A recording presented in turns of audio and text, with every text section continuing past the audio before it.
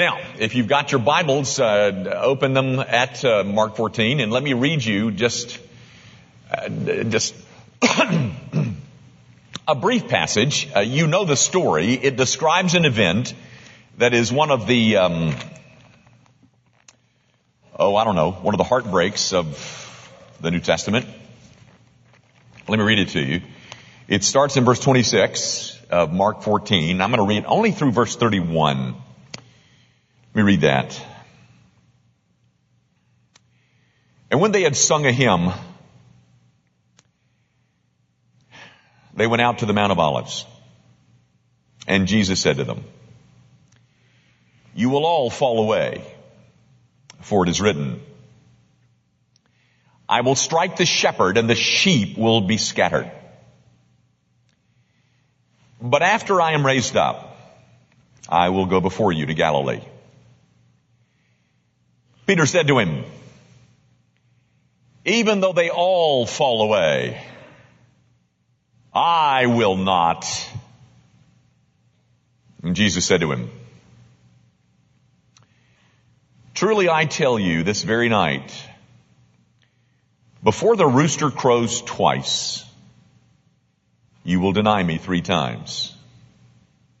But he said emphatically, "If I must die with you, I will not deny you." And they all said the same. The grass withers and the flower fades, but the word of our God, it endures forever. We are still studying the life of Peter.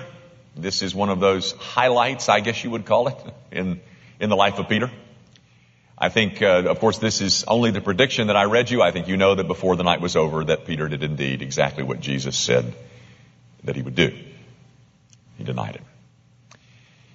Now, guys, the first thing that I would point out about this story is that all 4 of the gospel writers included, Matthew, Mark, Luke, and John, they all have a version of what I just read, plus the culmination of the event when he ultimately denies Jesus Christ.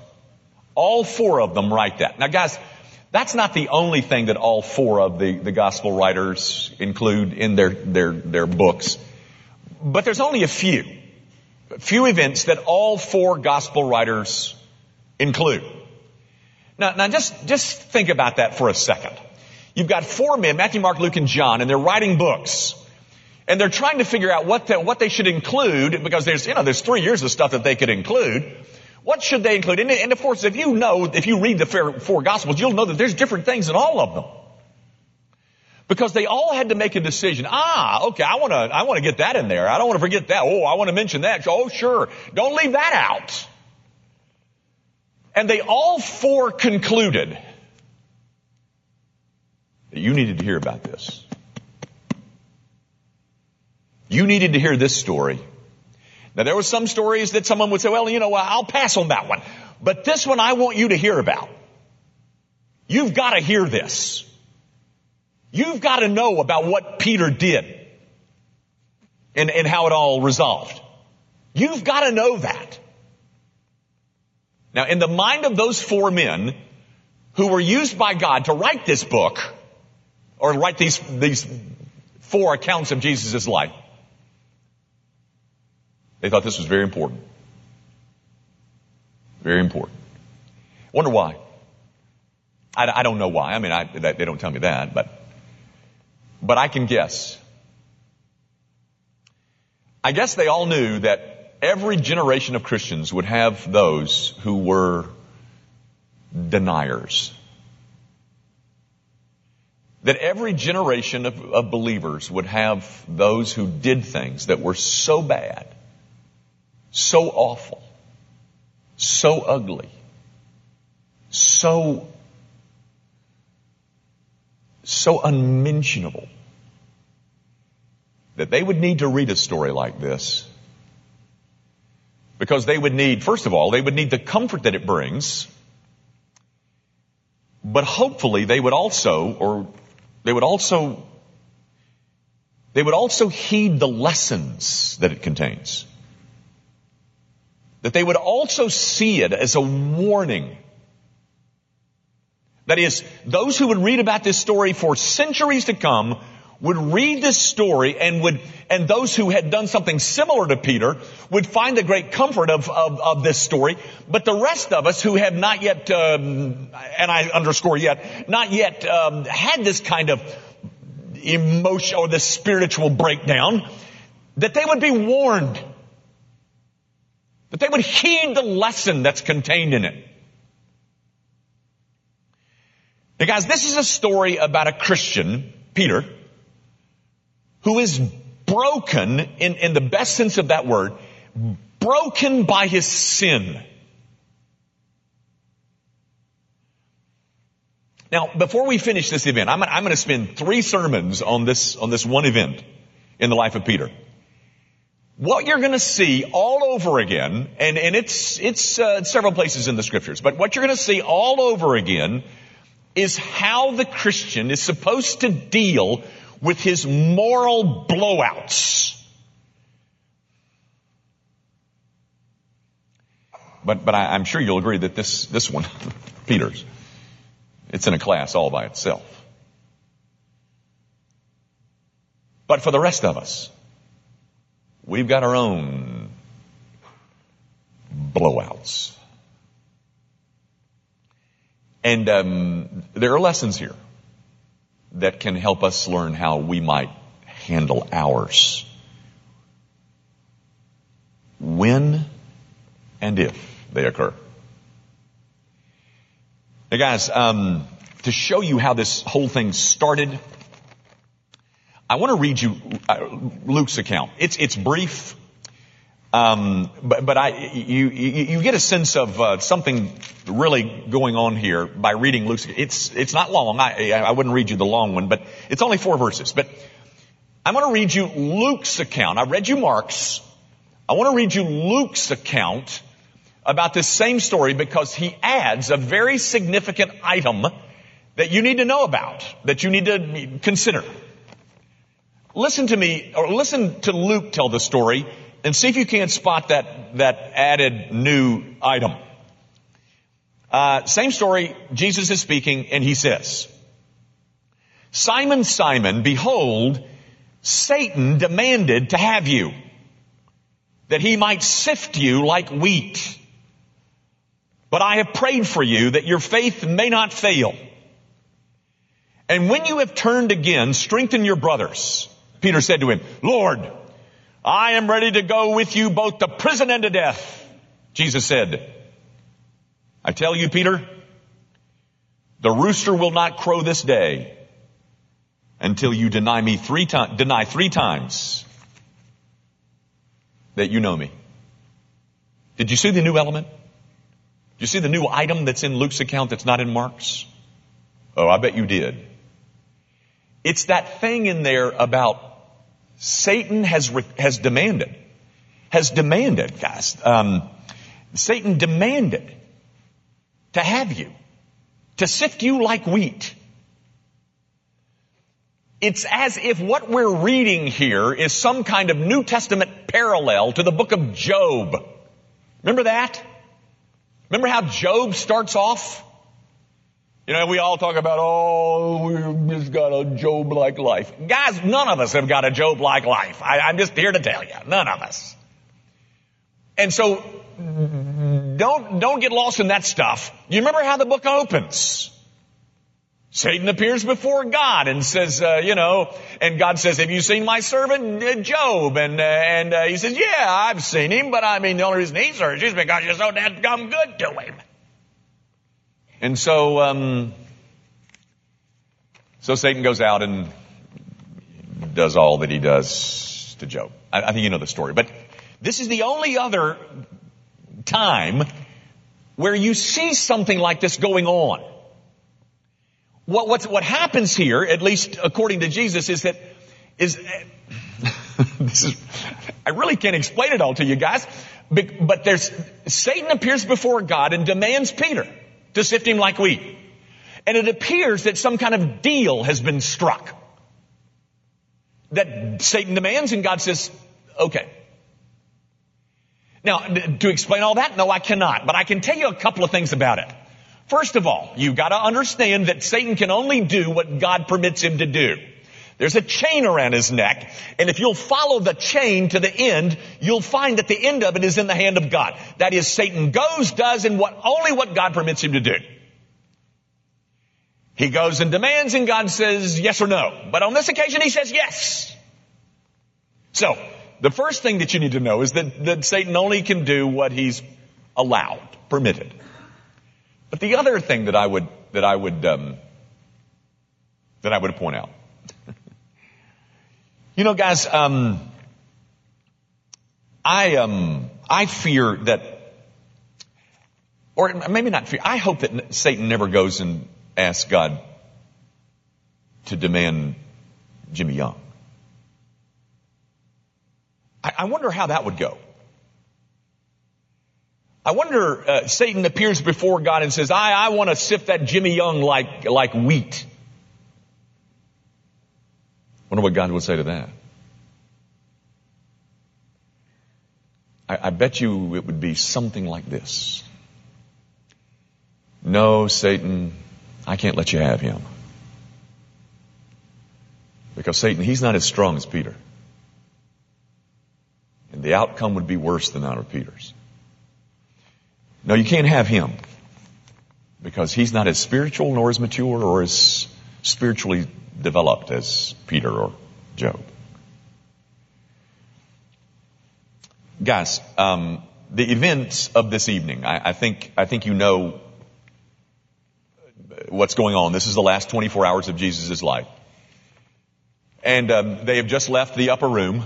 That is where that last meal was had. And all 11 of them, Judas is gone.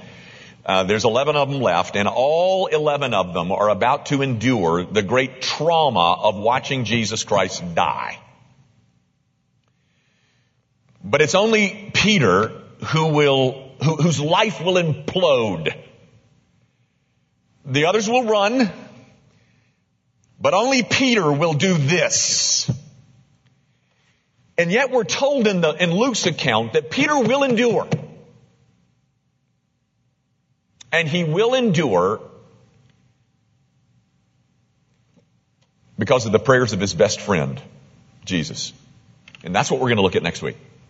This intercession on the part of Jesus Christ. But while they're all in the upper room, Peter gets a punch to his solar plexus when Jesus tells Peter what he's about to do. So after this meal, they leave the room and they head for Gethsemane. All of them are dazed, but none more so than is Peter. The leader of the pack, Peter, is reeling. Why, no one could ever make me do that.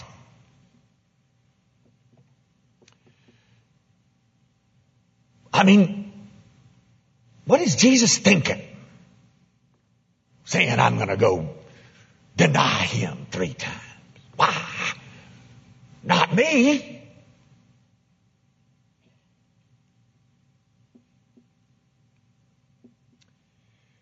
Guys,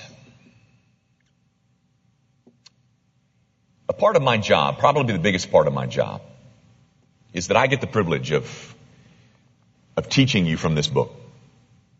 People ask me when I'm, what I do, and at a church this size, and basically I get the privilege of teaching you this book. But I hope you realize that teaching is a whole lot more than the distribution of information.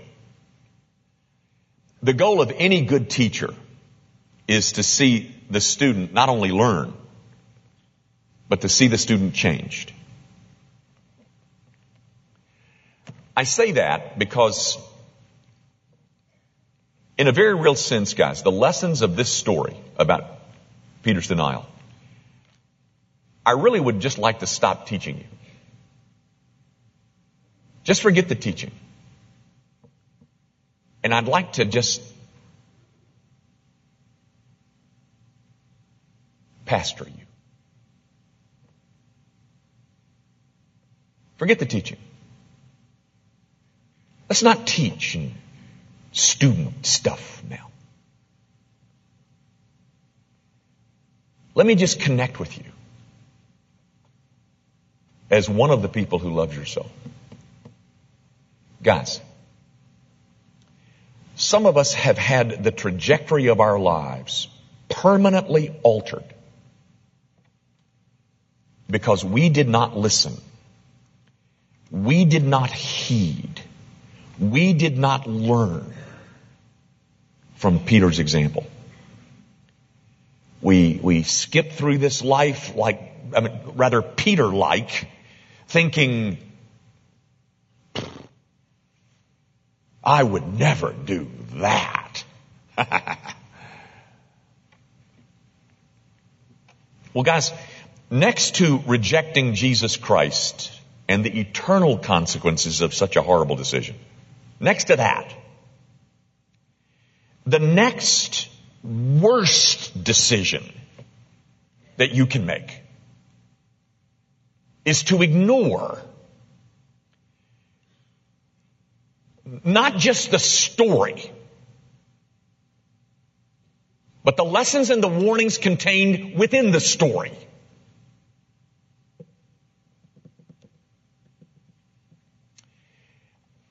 Stated, the lesson I stated briefly is that it's nothing more, I guess, than a warning against self-confidence. But the Apostle Paul says it, he puts it this way. He says in 1 Corinthians 10, he says, therefore, let anyone who thinks that he stands take heed lest he fall. Now, guys, we're going to look at the details of this story, at least a few of the details of the story. But the goal is not for you to learn. The goal is that you can keep from falling.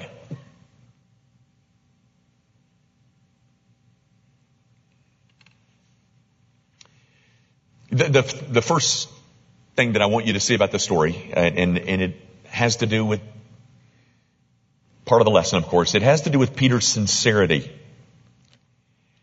Guys, in Mark 14:31, Peter says this, if I must die with you, I will not deny you. He meant every word of that. He was not pretending to love Jesus when he really didn't. What he affirmed there, he believed in his heart to be true. In simple language, Peter is being very sincere in that statement. But what then went wrong? Guys, there's a hint. I didn't read it, but it's right after in this Mark 14 passage. It's in Mark 14:38. You know, they go to the Garden of Gethsemane and Jesus goes off to pray and he says this in verse 38. He says, watch and pray that you may not enter into temptation. The spirit indeed is willing, but the flesh is weak. Now, guys, again, watch and pray that you may not enter into temptation because the spirit is willing and the flesh is weak. Guys, here's that spirit-flesh thing again. We talked about it back in June in the previous series and when we were in Galatians 5. We talked about spirit and flesh. These are terms that the New Testament normally uses to describe us before we became a Christian and when we became a Christian. That is, before we became a Christian, they used the term, at least Paul uses it a lot, flesh. That's what we were, flesh. And then we became a Christian, we are spirit. That is, and then this battle begins between spirit and flesh. And so Jesus turns to Peter and James and John and says, listen, watch and pray so that you don't enter into temptation. Because the spirit is willing, but the flesh is weak.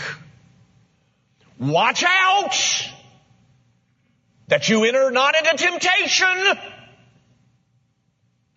The problem is, I know you're sincere.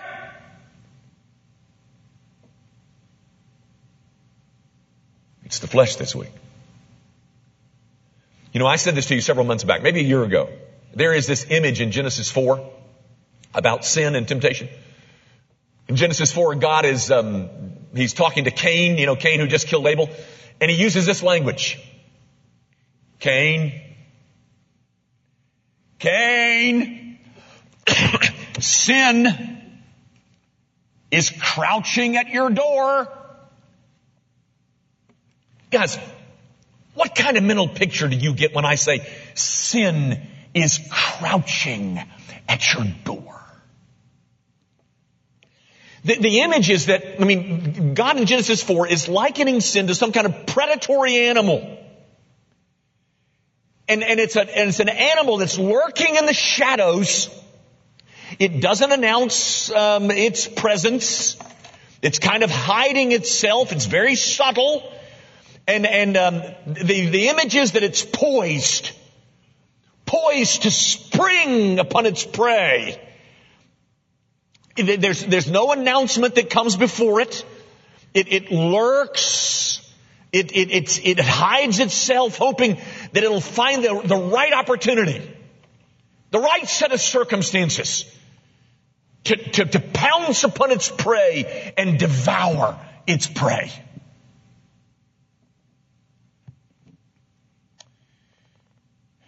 Guys, you gotta know this. I hope you do. I think you do. I am a far more easy target when I fail to watch and pray. Let me put it like this. I am far more susceptible to temptation when I have failed to watch and pray, or when I've neglected my soul.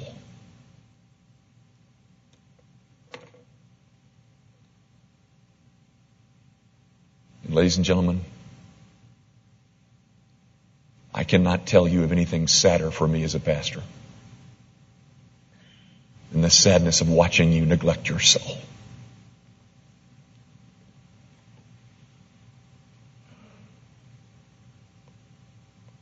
I see you do it. Summertime is a big season of soul neglect. And we have some pretty good motives. We call it family togetherness. We're going to spend our weekends family togetherness. And I say to you, my friend, you listen to me. The best thing that you can do for your family, your kids, your marriage, is to maintain some kind of spiritual vitality. You forfeit that for whatever reason. Family togetherness.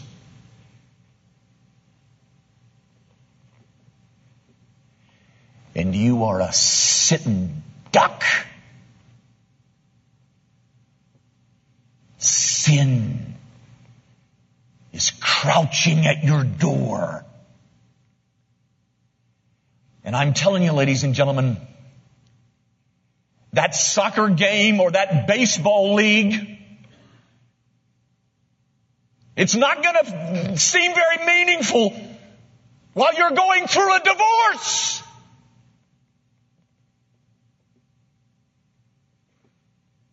All the skiing that you got in this summer is not going to be very meaningful when you find drugs in the bedroom of your child.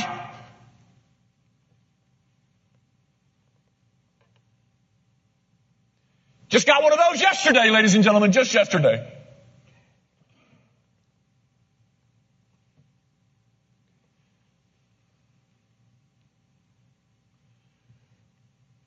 Guys, I said this 6 weeks ago. But listen to how the Apostle Paul says this. Listen to this. Well, Guys, the point I'm trying to make is that Peter's foolishness was this. His foolishness was that he thought just because he was sincere, that he is okay. That I'm just as strong spiritually as I am sincere. Or said differently, that my sincerity is the measure of my strength. Oh, he meant all of this. You know, guys, I can stand up here this morning and I can say to you, I love my wife. I love my wife and I always want to be faithful to her. And I think you know, I mean that. But what that doesn't mean is that I can never be unfaithful to her. My sincerity is no gauge of my spiritual strength. You're seated here this morning and you say, oh, not me. No, I would never do that. And you mean it.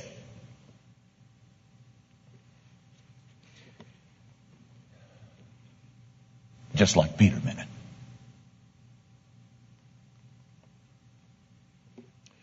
Guys, listen to this. This is Romans chapter 7, verse 18. Paul says, "For I know that nothing good dwells in me, that is, in my flesh. For I have the desire to do what is right, but not the ability to carry it out." Do you believe that? What do you think this is? Do you think this is a piece of prose? A piece of spiritual rhetoric? No, ladies and gentlemen, he says, I know that nothing good dwells in my flesh. I have the desire to do what's right. Listen. But I do not have the ability to pull off my desires.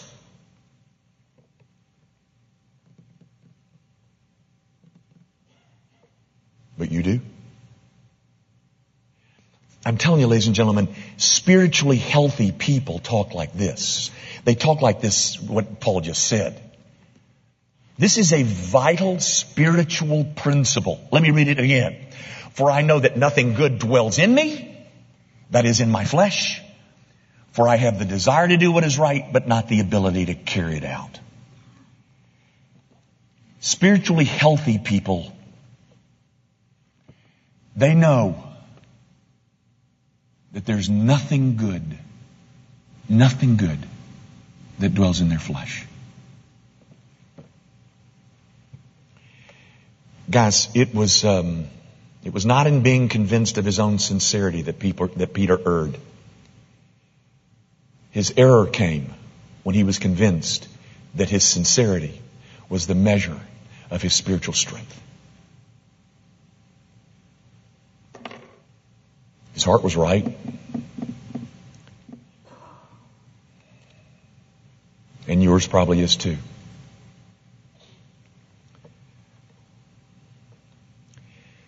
But that is not going to keep you from a spiritual blowout.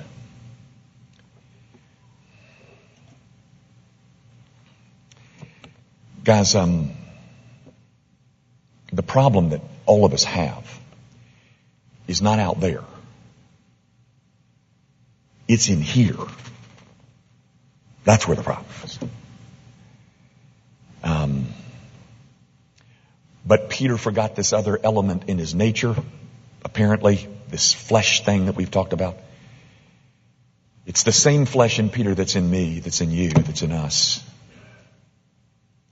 Paul talks about it in Ephesians 4. He talks about this battle that goes on between the old man and new man and all that business. And the language that I like to use, I talk often about the ravages of the fall. That is, that we're far more wicked than we ever dreamed. And sin is far more dangerous than we really think. And notice how Peter's foolishness all shows up. It shows up in language like this. I would never do that. You ever said that? Kind of shocked the fact that you ever got a divorce? Kind of overcome by the fact that, oh, I got into an affair and it was so fast. Because I would never do something like that. And interestingly, in the Mark 14 passage, he contradicts Jesus. Jesus quotes a verse of scripture from Zechariah 13 about the sheep being, the sheep scattering after the shepherd is arrested. And he says, Jesus, that doesn't apply to me. No. Now, it might apply to them, but it doesn't apply to me. Not me. All those other fellas, I'm sure they might do something like that. But not me.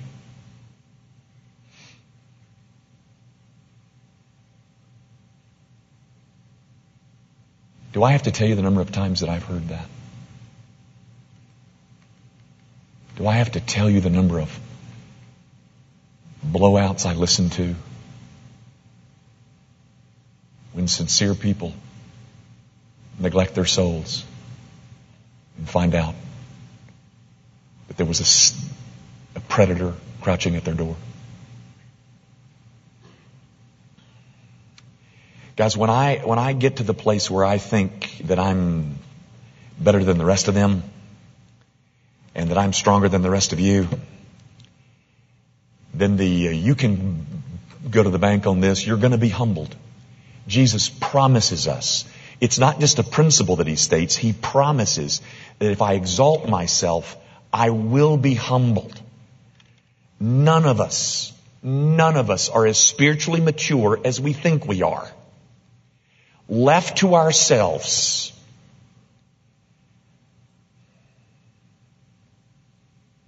my friends, we tend towards high-mindedness, which does nothing but get us into more trouble and put us in more danger. Guys, left to myself,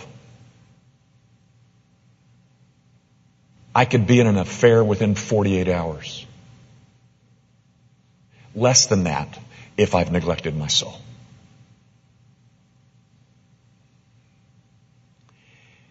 And I'll tell you this too. This is not another piece of good news, but prosperity allows us to lose touch with that truth. Prosperity inebriates. It convinces us that we're stronger, we're better, we're safer than we really are. It prompts us to say stuff like this. Oh, I would never do that. They might, but not me. Because I'm special. I mean, look at the car that I drive. Look at the home that I own. Look at these clothes that I wear. Proof that I'm not like them. And then God in his blessed kindness steps in and humbles us. Not because he hates us, but because he will not allow us to waste our lives on the trivial. Now, guys, let me close. I want to close with 3 pleas. Now, this is not P-L-E-A-S-E, not please do this. It's plea, P-L-E-A, 3 of them. But when you got 3 of them, they're pleas. So I just want to close, not with lessons, not with applications. Just 3 pleas. First of all, you are never far from danger, spiritually. Given the right set of circumstances, guys, we'll all find ourselves in a mess.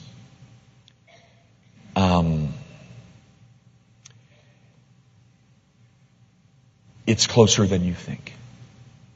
In fact, it's scratching at your door. Second, our safety is in our knowledge of our weakness. Guys, I guess it is possible to go too far with that. That is, that I go too far thinking that I'm so very weak. But it seems to me that I'm dealing with a crowd that doesn't make that mistake. When I'm in India in February, maybe I will change my tune and say, they can go too far thinking that they're too weak. But over here, the mistake of choice here is not that we go too far thinking that we're too weak.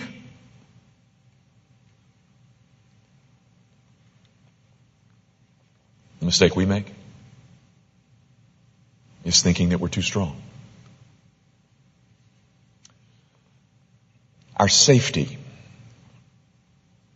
is in our knowledge of our weakness. And then finally, both of those, that is, is that danger is closer than we think and that we're weaker than we think.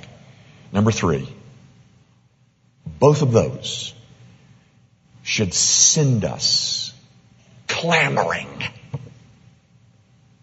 to lay hold of Jesus Christ all over again.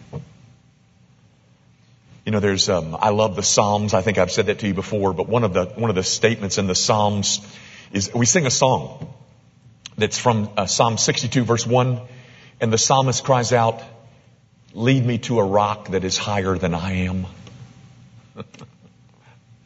Lead me someplace where there's some strength. Lead me someplace where there's some stability. Lead me to a rock. And that rock is higher than I am.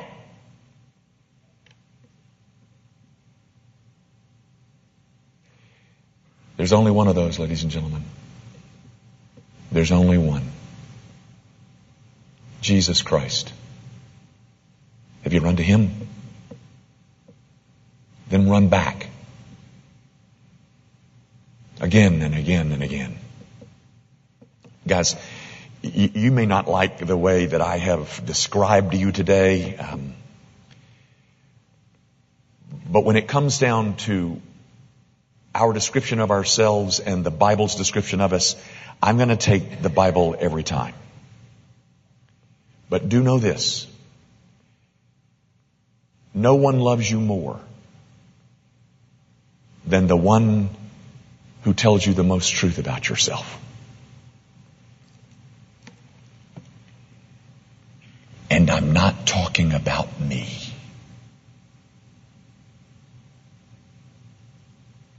Oh, I love you. But I don't love you like He loves you. And He has warned us. God forbid that any of us would ever have to taste what Peter tasted.